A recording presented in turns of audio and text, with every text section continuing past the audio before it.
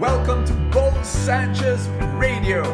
Thank you so much for making me a part of your life. Why are some people not happy? If I could get personal with you, why is it that sometimes you're not happy? And hey, we live in a human world, a imperfect world, a broken world, and it's not possible that you will be happy all the time. No, of course not. So I'm not talking about, being happy 24 hours a day. That's not even a goal that you want to achieve.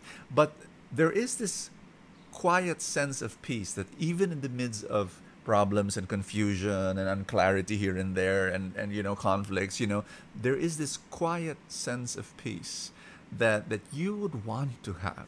But some people don't have that ever since they could remember. And so what I'm going to share with you is something really, really important. I hope you're listening to me.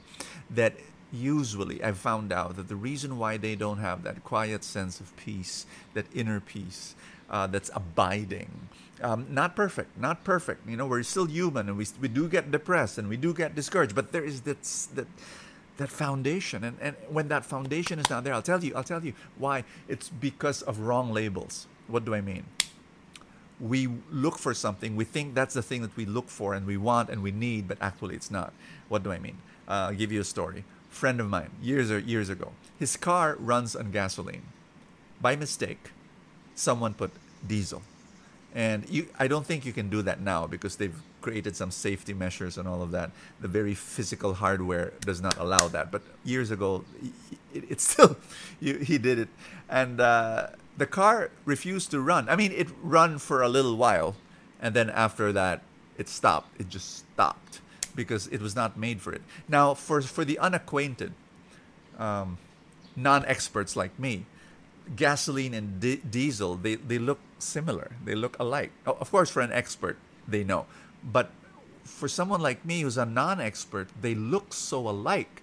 But one is bad, actually, for your car. If your car runs on gasoline, don't put diesel. It will malfunction.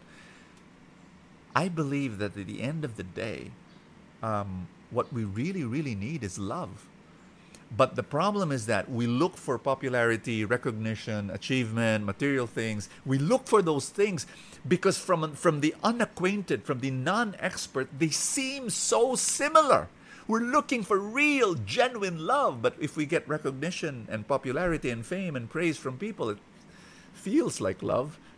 Material things, that satisfaction that, I've arrived, it seems like love, but it is not love, and we malfunction. I'll give you a story of a woman who was not loved by her father. Her father was basically someone who abandoned her, was physically there, but was never entered into her life, never showed concern, care, and so she was really hurting as a young woman. So when another guy, paid attention to her, she just threw herself into his arms. Turned out that guy was a total, complete jerk, selfish, just like her father. And then so she went to another guy and went to another guy. There were 6 relationships. Some of them were married men. Some used her. And again, she was looking for love. She was hungry for love. But they would give her attention, sex, material things, entertainment, made her laugh, and so on. But also some abused her, some abandoned her, and so on. She was looking for gasoline. Somebody put diesel into her, and it destroyed her. I hope you're getting my point that bottom line, we are looking for love. And I'm telling you, there is only one person that loves you perfectly, and that is God. And to go to Him and to ask Him, for a relationship so that you can receive the very thing that you are looking for. And we look for that in our relationships. I'm going to give you one last story. It's my relationship with my boys. When they were smaller, much smaller, they loved ramen. And ramen is a pork-based dish. Why am I sharing that? Because I'm semi-vegetarian for 30 years now. So never touched pork and beef and chicken, for 30 years. So, but because they loved ramen, and because I have weekly dates with my sons, so when they were smaller, I would bring them to my ramen shop, and they would be eating, and they'd love what they're slurping it up, and I'm there watching because I can't. There's nothing in the menu for me, but it's okay.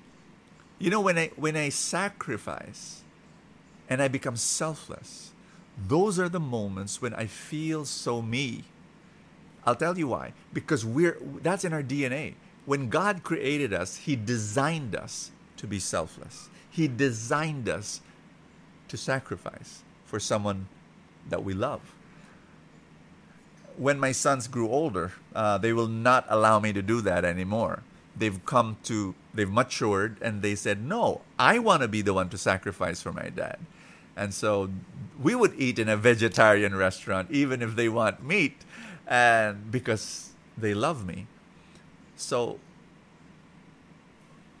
in the gospel, it's Mark chapter 12, and we're still in Mark chapter 12, and Jesus was asked by a religious leader, what are the greatest laws? And Jesus said, love God with all your heart, soul, mind, strength, love your neighbor. This is our essence. This is our core ethic. God is raising up a new humanity whose gasoline, whose fuel is love. Love God, love others. This is it. This is what you need. You want to be happy? You love. You receive love and you give love.